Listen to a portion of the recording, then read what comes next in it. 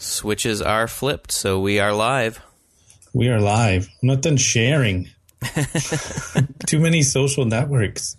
Must share. Hey, welcome to Montreal Sauce. If you're listening to a download from our site or through iTunes or the feed, you should know that we record these live every Thursday evening. Go to montrealsauce.com, click the live button. On the live page, you'll even find a chat window. You can enter a nickname and fill out a fun CAPTCHA to prove you are human. And you can interact with us or distract us. And if you can't join us, jump on Twitter, tweet questions for us and our guest at Montreal Sauce, all one word. Hi, my name is Chris. I'm in Edmonton. I'm the Robin of the show, and the main man with the audio gear in the Bat Cave doing the Bat Tootsie is Paul. Hi, Paul. Hello. I'm Batman.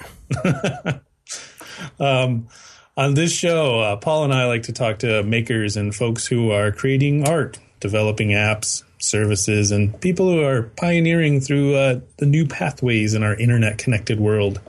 Tonight's guest is a playwright, an author, an artist, a fellow Edmontonian, and a professional liar, as his website indicates, Mr. Marty Chan. Hello.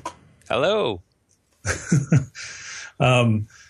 Typically, I try to stay away from the CBC introductions and just let the guest introduce themselves. I don't know how that brief description of you was. Do you have anything to add, or do you are the best person to introduce yourself, I guess.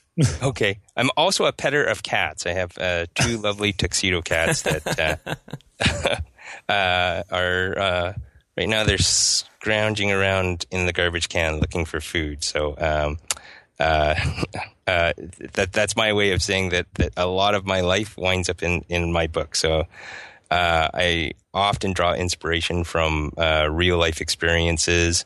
My claim to fame in theater is a play called Mom, Dad, I'm Living with a White Girl, which is semi-autobiographical. And my Marty Chan mystery series were inspired by my childhood experiences growing up in a small town in Alberta. So basically, I've rated my personal life for all the stories that I've written over the years. And the reason you agreed to be on the podcast, right? A new book opportunity. These two guys. Right. These two crazy podcasters right. have some kind of a story. Exactly. Yeah, so I did the research. So really, how does your story begin? Were you like in your parents' basement hand scribing short stories in crayon at age 7, or where does this begin? Oh, no, not even close. My parents wanted me to be an engineer when I was young. And I'd always had sort of a creative imagination. I was constantly coming up with stories. I was at the time I was the firstborn son, only child until I was about 15, and then my kid brother came around.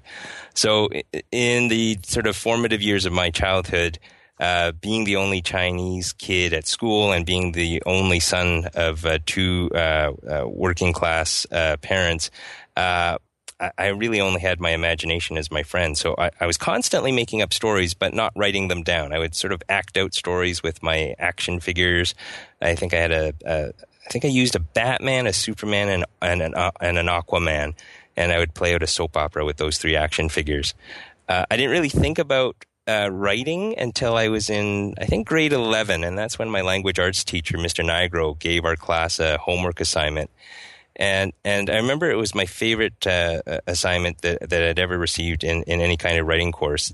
He basically said, I'm going to get you guys to pretend that you won the lottery and you have $1 million and you could spend the money on anything you wanted. All you have to do is write down what you would spend the money on. I was a lazy teenager, so I thought I would use the money to renovate my bedroom and make my dream bedroom. I was a lazy teenager, and so my idea of a dream bedroom was to have a bed I never had to get out of to do all the things I wanted to do. And I put my bed on an elevator. Top level is where I slept. I pushed a button. It would lower to a level that had a library with all the books I wanted to read.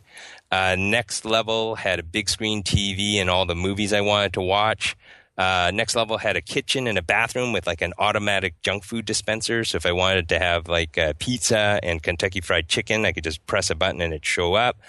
Below that, there was a video game arcade, and the bottom level was an indoor swimming pool. I remember I handed in that assignment, and Mr. Nigro gave it back to me a few days later, and he said, "Marty, you have a great imagination. You really should write down more of your ideas." Well, that sort of sparked me into thinking about putting some of my ideas down on paper, and after that, I joined the school newspaper. I started playing a role-playing game, Dungeons & Dragons, where I was the dungeon master, creating adventures for my friends to go on. And that started me thinking about creative writing.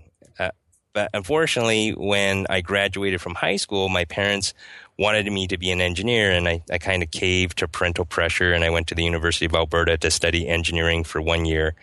And if you can imagine this, a small-town boy leaving his parents' house for the first time, going to Edmonton or going to a big city, going to university and living in residence with a bunch of other small-town kids who were leaving home for the first time and discovering giant kegs of beer.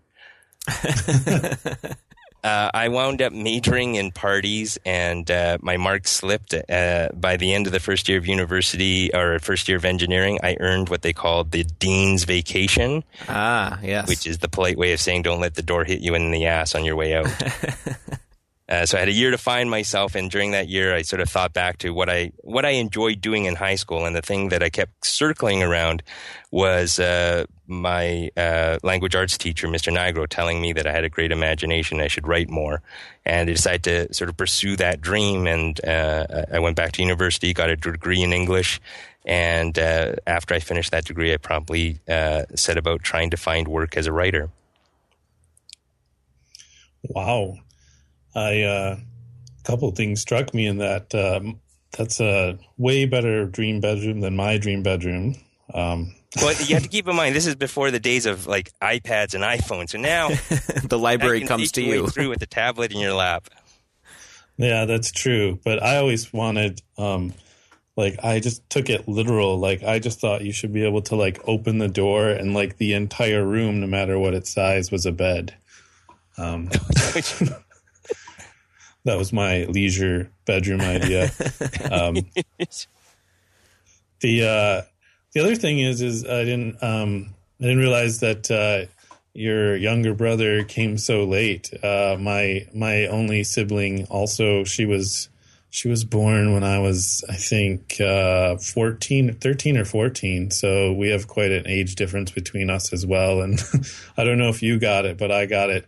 Everyone was like, wow, you're going to be like the third parent. It's like crazy. And we just fought like brother and sister, regardless of the age difference. Oh, no, I wound up actually being the third parent because both my parents were working in the grocery store that they owned. So after school, I'd have to go home and change my brother's diapers and feed him. So I got the full taste of what it was like to be a parent when I was a teenager. And the relationship, I mean, it was fine, but I felt more like an uncle to my little brother than I felt like a brother. Now that he's in his 30s, we have more of a brotherly relationship where we get together almost every week and go out for sushi and talk. But growing up, there were parts of me that went, oh man, I really don't want to be a parent because now I know what it's like, and it's no fun. I have to give up a lot of stuff in order to raise this kid. Yeah. So let's see. I had another thing, but of course I lost it. This is why I write things down next to me. I was going to say the whole first year of college story sounds extremely familiar to me. I'm not sure how familiar that sounds to you, Chris. I think we were both kind of extended length students or returned to school a few times. My personal story is very, very similar, although my the college that I went to is also kind of, or at least at the time, was a small town college. Now they're a little bit more centered in Grand Rapids, and so they're a little bit bigger city. But I did a very similar thing. I went into initially into computer science, which I did have a passing interest in, and it seemed like a good field to get into. But I ended up having a similar issue with grades and taking time off, and then coming back and getting a degree in film and video, which I think, looking back, was kind of the thing that I really wanted to pursue to begin with. And now, strangely enough, I work at a place where most of my job kind of centers around computers, but I still get to tell stories with my job. It's interesting how in the modern world you get to experience some of the combination of storytelling, creative arts, and bringing technology into that as well. I think there's more advantages today, too, because technology makes it easier for you to put stories together in different ways. I know when I was starting out as a writer, it was simply, pen to paper, or in my case, it was, fingers to a keyboard on a word processor. So, you still had to print things out. I don't know if you're old enough to remember dot matrix printers. Yep. With the perforated holes on the sides, that they were the guides to roll the paper out. And I would finish a manuscript and I'd hit print, and then I'd go away for 2 hours and wait for that thing to shoot off the printer. And everybody had to clear the room because it was so loud as it was going off. Yeah. Yes, my story is very similar as well, because I was what they call non-traditional student when I went back the second time after 10 years in retail. So my first experience in college, I majored in euchre. So, euchre! I know euchre. That was another reason why I got the dean's vacation. Yeah.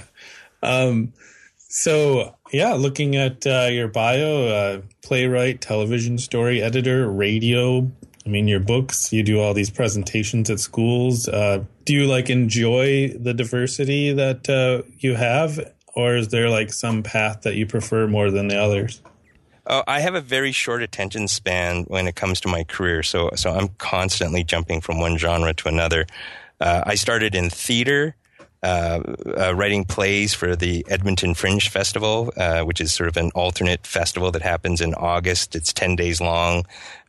People who want to break into theater, they'll put their money down, get a venue, and then they have to write a script and produce their own script with their friends or whatever actors they can scrounge up. So I did that for about, I'd say 4 or 5 years before I started sort of branching out a little bit and also doing work in radio. I did a commentary series for CBC.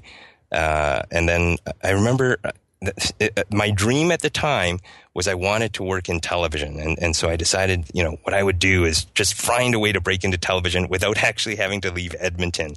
So the major centers where you go to if you want to work in television would be, like in Canada, you'd go to Toronto, maybe Vancouver, you might have a shot at it.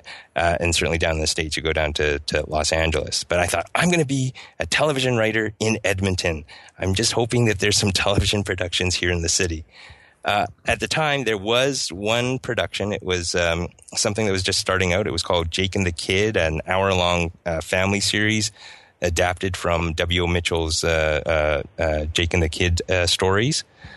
And I remember I was at the Banff Television Festival, and I was speaking to one of the Edmonton producers about the show, and he said, well, we're not looking for writers right now, but we are trying to cast the first season. In fact, we're looking for a Chinese actor to play the role of Henry Wong, the owner of the cafe in the town. Now, I had limited acting experience. I did some improv with Rapid Fire Theater Sports in Edmonton. But I thought, you know what, that'd be a great way to meet the other producers and just be charming and funny, and hopefully they'd remember me later on when they were looking for writers, and maybe they'd go, hey, you remember that weird guy that came in and auditioned for the part? Maybe we should give him a call and see if he'd be interested in pitching story ideas. So I remember I went in and I auditioned for the part, And my plan backfired because I wound up getting the role. And I had to convince the producers that I wasn't really an actor. I was just a writer who just had no common sense and was just trying to meet the producers. And the producer says, no, don't worry. We just want you to be yourself on screen. Don't worry about it. You're charming. Just be yourself. And apparently myself on camera is very wooden. I have what I've termed penguin arm acting syndrome. That's where my arms go stiff like penguin wings. And I think the producers saw the folly of their decision in casting me, and they started to pare away my lines of dialogue. I think I started off with I think I had 12 lines of dialogue in the first episode I was in. And by the last episode, I think I was cut down to one line in the background. But I stuck it out for that first season. I kept finding ways to talk to the story department and try to figure out how they put stories together. And I was able to impress them enough with just sort of the conversations I had with the story editors that when it came to the end of the first season, they fired me from the show as an actor and then brought me on the second season as a story intern. And that's how I sort of got my break in television. And from there, I sort of lasted for about 5-6 years working in television. And then I sort of got the bug again to try something new. And that's where I made the transition into writing books for kids. So I do tend to jump around a lot. So thankfully, there's no shiny objects in my basement right now. Otherwise, I'd be talking about tiny, shiny little jewels hanging from walls. Yeah, because I am from the States and newly moved to Edmonton, I'd never, even though from what I read of the history of the show, I'd never seen the show that you worked on. And nobody has now. It's gone into obscurity. You know, the crazy thing is the producers, they sold the rights to some other countries. And I guess France picked up Jake and the Kid. And I remember I had a chance to work in Europe, and my wife came out, and we decided to do one of those whirlwind tours during one of our hiatuses. And so we had, I think, 2 weeks to romp around Europe. And we wound up in the south of France. And we checked into our hotel, and I went and turned on the television. And sure enough, there was Jake and the Kid playing. And it was dubbed in French. And I realized, man, I am an amazing actor in French. If I don't have to talk as myself, I'm a pretty good actor when someone else actually voices what I say. I often think about those guys. Like, I don't watch a lot of anime, but when someone suggests, "Oh, you have to see this," and then you watch it, you just have to like wonder. Or a lot of the new Netflix shows are multilingual, and so like you'll see the credits like these are the Spanish voices, and these are. I often wonder like those actors that do like the voiceover dub, like the guy who does like Tom Cruise in Korea, right? Like he's just like, please, Tom Cruise, have a good career, right? Like, oh, yeah. Like your success is like pinned on someone else. You're like, oh no, he was arrested for something. And what do you put on your resume? Do you go, I'm the Korean Tom Cruise? Yes. Yeah, that's an interesting thing. Like, and does that work? Like, does he get to go to bars and be like, well, you know, you may have heard me yes, in Mission Impossible. Yeah, that's so. Yeah, I would. Your credits or your bio, I was interested in the other show though, because it just sounded like, wow, that would be like such a fun show. It feels like it'd be really successful now that we have like all this connected technology. But the Incredible Story Studio, where you were the story editor. Oh, that was, to me, that was one of my favorite experiences working on a television series. I mean, the concept was that the producers went across Canada and worked with students. I think they were working mostly with upper elementary and junior high students to get them to write short stories. And I don't think there was any agenda in terms of what kind of stories they had to write. They just had to write a short story that they thought that they would enjoy. That could be any genre, could be science fiction, could be a comedy, could be a drama. And the kids would submit their short stories, and the producers and their assistants would go through thousands of submissions and pick anywhere from, I think, 25 to 30 stories that they would then adapt into short films. And in the episodes, they would run two of the short films back to back, or if there was a story that was significant enough, they'd devote the entire half hour to just one kid's story. And what they did was they'd make the short films, and the kids would be flown out to Regina, because that's where the show was being filmed. And the kids got to tour the set and see their story come to life. And they also got to they didn't introduce the clip or the short film, but they were interviewed at the end of the show. And my job as the story editor on Incredible Story Studio was to try to preserve the kid's voice. I mean, obviously you can't sort of translate word for word or adapt word for word the kid's story into a short film, because obviously sometimes there are things that you just can't pull off in television that you can in writing. So we had to make a few changes, and oftentimes I would hide in the story department office when the kids showed up, when I knew that I had to make too many changes to their story, because I just didn't want to look them in the eye when they said, "What did you do to my work?" I'm sorry, Mrs. Rowling, but we just don't have enough flying brooms to pull off that many wizards. That's right. Yeah. I was like, wow, in today's world where, we don't have sort of like 15 minutes of fame. We have like 3 seconds of going viral. Like, I just feel like that sort of concept would probably work really well now, because like everyone wants their like 3 seconds, It gets shorter and shorter, right? That time of our time in the limelight. Yeah. That was my next thing. I was like, well, you were popular for long enough, but we're going to have to let you go, Marty. Just kidding. Okay. I'll be just like David Letterman's set, just thrown in the dumpster.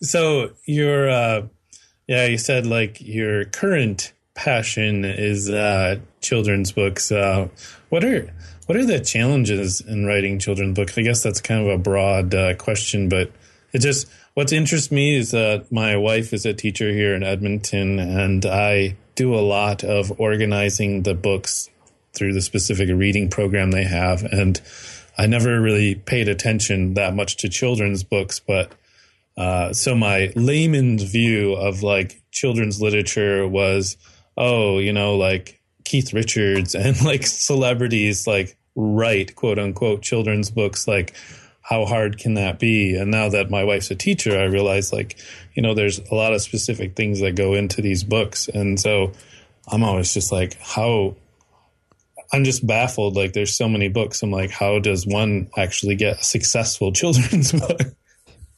Well, if you should tell me, because I still am trying to figure it out. I think one of the things that I found most challenging, because before I came to kids' books, I was predominantly writing for an adult audience with my stage plays. And when I started writing the kids' books, there was this certain natural instinct that I had that maybe what I was writing was sort of a dumbed down version of an adult story. And very quickly in the early drafts of one of my first novels, I realized that was not the way to go, because it just didn't seem authentic. And I realized that I couldn't write down to the kids. I had to sort of remember what it was like to be a kid and sort of remember the issues that were important to me when I was 10 and 11 years old at a time. And then sort of build from there, so that I was writing to them rather than writing down to them. With my Marty Chan mystery series, a lot of that is I was sort of getting down to the sort of kid eye level and just sort of going, oh yeah, I remember like how self-conscious I felt when I went to school, and if I wore the wrong colored pants, I could be singled out and targeted to be teased for that day. And I also remember, instantly having a crush with a girl at school simply because she talked to me. And so I had to sort of go back in time and remember sort of the issues that I went through as a kid. Now, obviously now the details of what happens to kids today are certainly different than what happened to me when I was a kid. But the sort of fundamental fears and emotions, they still resonate today. So there is something universal about the experience of growing up, and I had to capture that when I was working on the kids' books. And for me, that was one of the biggest challenges, because it's very easy to sort of slip into a mode where you're going to say, okay, I'm going to write a kids' book with a moral at the end where we're going to learn exactly why it's important to make friends instead of pick on people. And I think kids are smart today, and they can see through that kind of message very quickly. And what they're looking for is the same thing that I think we're looking for when we're adults. We're looking for a story that connects to us on an emotional level and doesn't condescend or patronize to us. Yeah, the specific program that they have at the school currently where my wife is at, obviously there's different levels of reading, and that has to be like a tremendous challenge when you're making a children's book, because like obviously like the lower level books, when I'm reorganizing them, they're like the title of the book is The Cat, right? Because like even though this is grade 2, like this is the lower level, so we're still struggling on learning words. So it's got to be hard to get like a real story in there when you're dealing with like 3 and 4 letter words, because like these students are at a lower level. So yeah, and there's part of me that goes with the kids who are reluctant readers. There are those books that are designed specifically for them, and I think, they don't even look like real books because they're so thin and small. And I keep thinking, if I was a kid, I'd be embarrassed to have that book in my hand when I could see other kids walking around with hardcover books that are super thick. And I keep thinking, maybe if we're trying to cater to the reluctant readers, maybe sort of hide the books, make them bigger or something, so that the kids actually feel like they're holding the same kind of book as all the other as their classmates. Camouflage.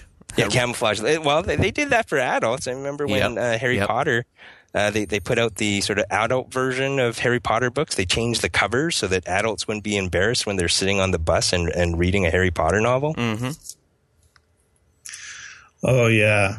Yep. It's interesting that you say that, because as I go through, because basically she hands out the books throughout the week at their particular reading level, and then at the end of the week she has like this bucket full of books that I have to again go organize back into categories. And so at the higher levels, like I can see like, okay, these like Cam Jensen books are a little bit thicker, I get it. But then like every once in a while I'll be stumped because there's a few like pamphlets in there. And I'm like, wow, this is a high level. What is this like really, like you said, you kind of judge a book by its cover. It's very thin. It's a pamphlet, for crying out loud, but it's on some sort of like scientific thing. Like these are animals in the ocean and here's like their Latin names and stuff. So yeah, shouldn't judge a book by its cover, I guess. Oh, no, you never should. Yeah. So yeah, you mentioned it, and it's also in some of the research that I did, like a lot of your work does deal with prejudice. I know that you were, like, as you said, you were the only Chinese student in your small northern Alberta school. Did you experience a lot of adversity, or was some of it self-inflicted? Like, oh, wait, am I different? Like, I think it was a combination of both. Certainly in the early years at my school in Morinville, I had trouble fitting in because I was the only, I think at the time I was the only person of color at my school. So I knew that I looked different. I felt different because the kids were obviously not talking to me in the same way they were talking to their friends. Plus, my parents moved to the town when I was starting grade 2, so I didn't have the advantage of starting in kindergarten with all the other kids. So you had that sort of new student syndrome, plus being a culturally diverse student set me apart.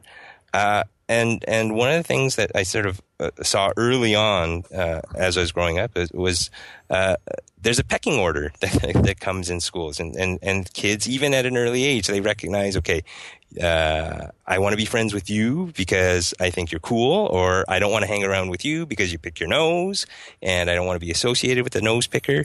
And I kind of felt like I was being sized up by the other kids, and I knew that I was sort of moving further and further down the pecking order. Even the nose picker didn't want to be beside me.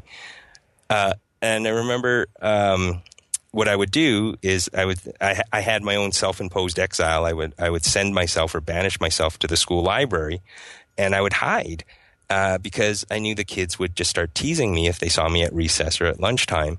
And the best place to hide at a school is the library, because not a lot of kids go there. And even the kids who go there, you can hide from them by simply picking up a book and opening it up and putting your face behind the cover. So oftentimes recess and lunch breaks, that's where I would be, and I would be hiding behind a book. And of course, when you hide behind a book, you naturally start reading what's on the page. And one of the early books that I fell in love with was the Hardy Boys detective novels. And I remember, I think there were like 51 or 52 books in the series, and I tried to read every single one of them. And unfortunately, because this was a small town, the school library didn't have a budget to bring in all the titles in the series, so I actually became a detective myself in search for the missing titles, because on the back of the Hardy Boys detective novels, they actually list all the titles that you can find. And so I would go to the town library, and I tried to find out if those missing books were in the collection. And whenever my parents went to the city, if we came near a book section, I would go into the book section and try to find Hardy Boys detective novel. And I remember my white whale of Hardy Boys detective novels was the Detective's Handbook. The handbook was supposed to teach you how to be a detective, and I really wanted to be a detective, just like Frank and Joe Hardy. In fact, sometimes I had fantasies that their dad, Fenton Hardy, might have had an affair in Hong Kong, and I might be the illegitimate son of Fenton Hardy. And I remember I found the perfect training ground to be a detective. It was in my parents' grocery store. And at the store, I appointed myself the store detective. I took my job very seriously. I made myself a little cardboard badge that said Marty Chan, store detective. I pinned it on the inside of my jacket, and whenever a customer walked in, I would just flash them my badge, and I'd just say, Marty Chan, store detective. I've got my eye on you. And I also had a pair of plastic handcuffs that I clipped to the back of my belt. And I even got my hands on a water pistol called the Super Squirter, and I jammed it down the front of my pants. So I really wanted to be a detective. And I remember there was one particular incident that essentially put an end to my career as a store detective. And that's when I tried to arrest one of my dad's customers for shoplifting. It was an older lady who came to my dad's store every Saturday, and she would always swing by the produce section and grab a bunch of grapes. But while she was shopping through the rest of the store, she would eat one or two of the grapes from the bunch. And when she got to the cash register, she would never tell my dad that she ate the grapes. So I thought she was trying to steal from my dad. And I remember one Saturday, I actually confronted her and said, Mrs. Johnson, you're under arrest for stealing grapes. And she was none too pleased about the accusation, and my dad pulled me off store detective duty and put me on garbage detail for I think pretty well the rest of that year. Turn in your badge in Super Soaker. That's right. It's like a scene from Lethal Weapon. Yeah, right. I like it. You're like kicking a can and behind the store in the alley because you're like 3 days from retirement. That's right. I'm getting too old for this. I can't say that. Yeah. It's fascinating to me because here I was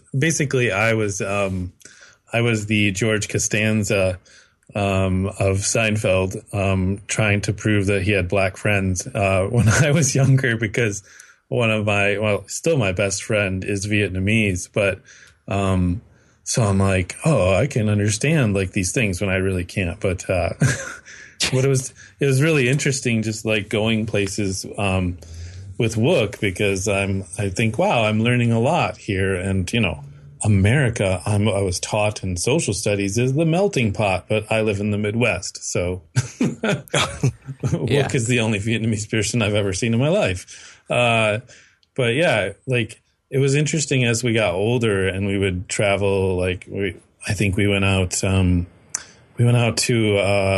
a pizza place one night and we kept asking for the waitress to come, and she hardly ever would show up. And, he was like, it's because I'm here. And I was like, oh, yeah, we're in a lot smaller town than we live in. Like, I was just like, this is weird. Like, I can't believe, like, in today's age, right? Like, yeah. So, as I said, I don't actually understand any of it, but so I shouldn't empathize. But yeah, I can kind of see how things would be troublesome for you because I grew up in a small town where there wasn't a lot of diversity. It's amazing being here in Edmonton, and participating in my wife's grade 2 class, which it is very diverse, and seeing some of their lessons, which they teach different cultures in Canada, and she celebrates Chinese New Year's in class and all this stuff. And I was just like, wow, this is crazy. Like, this is way better than my small town that I came from, right? I know, and that's one of the great joys I take when I go into schools and do visits is that I can see a lot more diversity in classrooms today. I mean, there's still the odd school that I will go to, usually in rural Alberta, where I'm just looking for the one sort of kid who doesn't blend in with the others, and sometimes there's just the one sitting in the back looking down at the floor hoping nobody notices them. Yeah. And then I was thinking once you feel like, oh, this is a lot better situation, then of course we have to deal with the other side, which is sort of what your play kind of talks about. Mom, dad, I'm living with a white girl, right? Because now you've got sort of a kind of a reverse situation where your parents are not understanding this whole thing with a white girl, right? Yeah. I went from being too Chinese to not Chinese enough.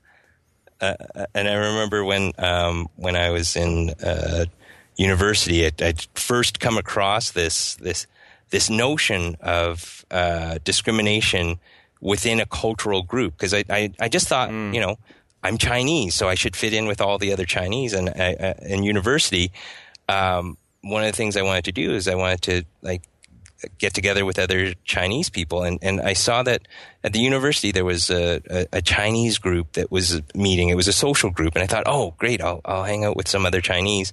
When I got there, I saw that there was a separation between the students who had grown up in Hong Kong and had come to Canada to go to university, and then the what they called the CBCs, the Canadian-born Chinese. I guess that would be the diplomatic way of putting it. And then I came across a new term, which I was not pleased about, but I was referred to as a banana because I was yellow on the outside and white on the inside.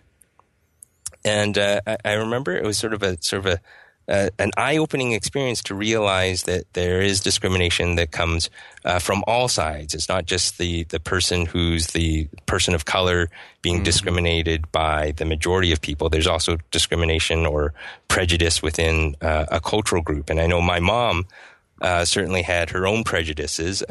She decided that she did not want her firstborn son to marry anyone other than a Chinese girl. I remember one day she pulled me aside, and I was a teenager at the time, but she pulled me aside. She gave me the weirdest form of dating advice. She said, Marty, whatever you do, don't date white girls.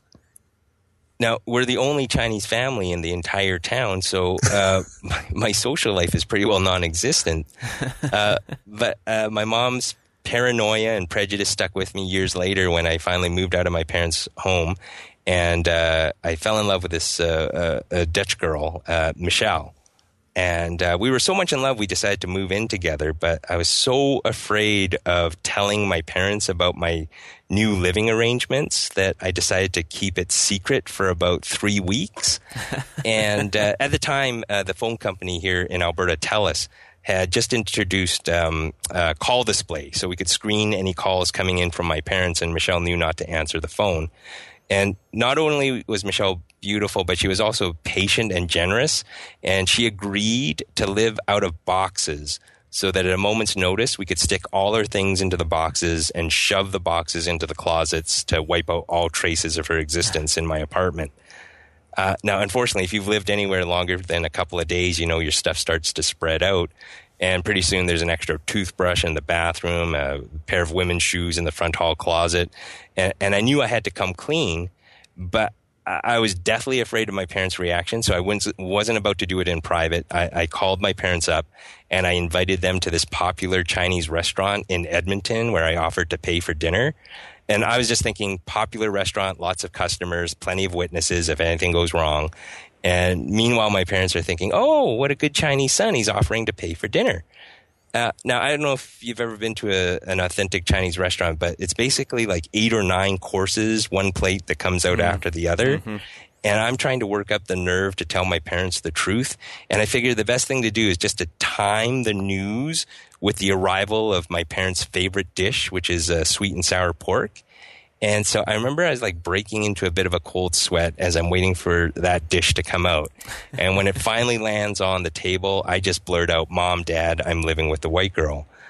My parents' reaction was not the greatest. The best way I can characterize their reaction is there's a word in Chinese that you use when your life goes terribly wrong. That word is aiya, and the English equivalent would be like, oh no. But the louder you say it, the worse your life is. So if something small happens, like let's say my mic drops out, I just go, ayah.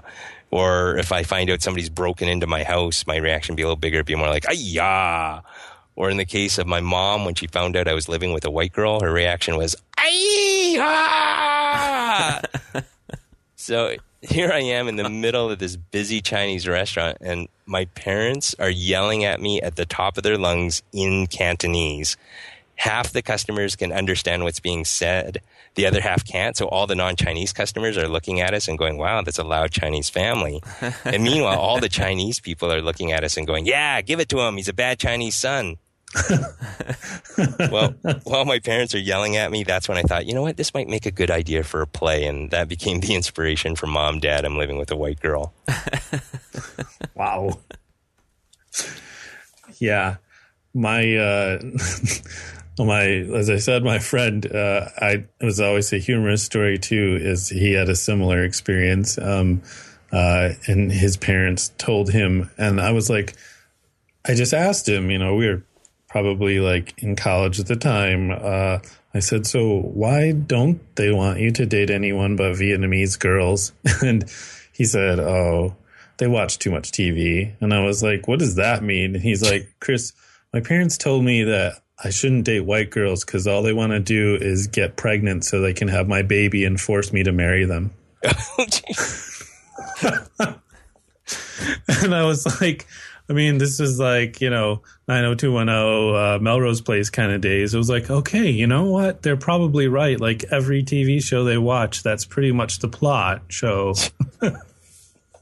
oh man, yeah. I just thought, there must be some sort of cultural significance, and they were like, no, just don't date white girls because they just want to get you pregnant and marry them. So.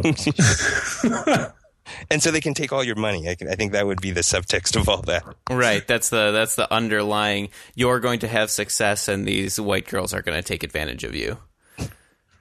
We should have connected with you sooner, Marty, so you could have watched on the other podcast with us, The Last Dragon, because there was a lot of cultural stuff going on. The Last Dragon. Oh my goodness! Is Barry that the Gordy's The Bruce Last Lee Dragon biopic, in which a African American co-ops Japanese and Chinese culture. Oh my goodness! Yeah, it was interesting. So let's see, what other spicy questions did I prepare for you? Oh, you were talking about, we didn't really discuss that, the school presentations. You do a lot of those, don't you? Yeah, I'm fairly busy through the school year doing author visits or writing workshops. I do some in Edmonton, but I'll travel around Alberta and do presentations. There's a great organization that tours Alberta authors and illustrators in the fall. It's called the Young Alberta Book Society, And they try to equalize schools and libraries across the province, because obviously if you're in a rural area in Alberta, it's hard to bring in an author because of the cost of travel or accommodations. The Young Alberta Book Society in October will tour authors and illustrators, and they will cover or subsidize the cost of travel and accommodation. So if a school is in northern Alberta and they want to book a writer from Calgary, they essentially are just paying for the writer's presentation fee, and the Young Alberta Book Society will cover the cost of travel and accommodation. So it's basically as if you were bringing the presenter from across the street, which is a great way to encourage literacy, especially in some of the outlying communities where the kids might not have a lot of exposure to local authors, and they may just assume that writing or writers are dead people from someplace that they don't live. And so that organization does a great job of promoting literacy in rural Alberta. And I've been involved with that organization for about 10 years. One of the things I love is when I go out into schools and do a talk about my books. And I always sort of treat it like I'm going in cold, and I'm probably going to meet a hostile audience where the kids go, "Oh, I hate reading. What's this guy going to do? He's boring. He's a writer." And I sort of go in and I sort of break down any of their stereotypical notions of what an author is. And I'm always happy at the end of the presentation when I see kids who were sort of sullen and surly at the beginning of the presentation, and by the end of the presentation, they're usually the first ones to throw their hands up in the air when I'm asking for questions, or if I'm asking if they want to volunteer for any one of my writing exercises. So I sort of treat it as a great way to try to win over reluctant readers. Nice. And so, like you're very busy during the school year, like you said, and then obviously you're still working on the books. Like, what's your typical week like? Do you have like time set aside to write, or do you run off to a French cottage like Colin Firth in Love Actually? Yes, I'm so rich. I have a cottage. It's a lean-to out in the backyard. When I tour, I generally try to just focus on the school presentations. When I was a younger man, I had the energy to go back to my hotel room, crack open the laptop, and bang off, like 5,000 words. But now I've sort of reached that point where, I need my naps. So if I come off the road from a school presentation, I will just treat it as I worked a full day, and I'm going to get some downtime. But I also know my schedule, and when there are slow periods in the year, I know that I don't get a lot of bookings, obviously, in December or over the summer. So I use those months to do the bulk of my writing. And then when I'm touring, I might be able to do revisions because revisions are, for me, a lot easier to deal with than writing something from a first draft stage. Because with a first draft, I really do need a solid chunk of time to sit down and stare at the screen, because, a good 85% of my writing time during a first draft is spent on Twitter and Facebook procrastinating. So I do need that solid chunk of time so that I can sort of carve out a first draft. Hey, we were back for an episode of Montreal Sauce. Actually, we recorded this one with Marty quite a while ago. We have a part 2 coming up next week. So thanks for sticking with us, and thanks for your patience while we did some of our summer break stuff. We're back doing the live stream thing on Thursday nights at 9 p.m. Eastern. Currently Eastern Daylight Time, so go ahead and figure out whatever that is for you. And let's see. You can find me on Twitter. I'm at Paul D. You can find Chris on Twitter as well. He's Sick Days, SIKKDAYS. And you can find our guest, Marty Chan, on Twitter, Marty_Chan, CHAN. And we will catch you next week. Thanks. Bye.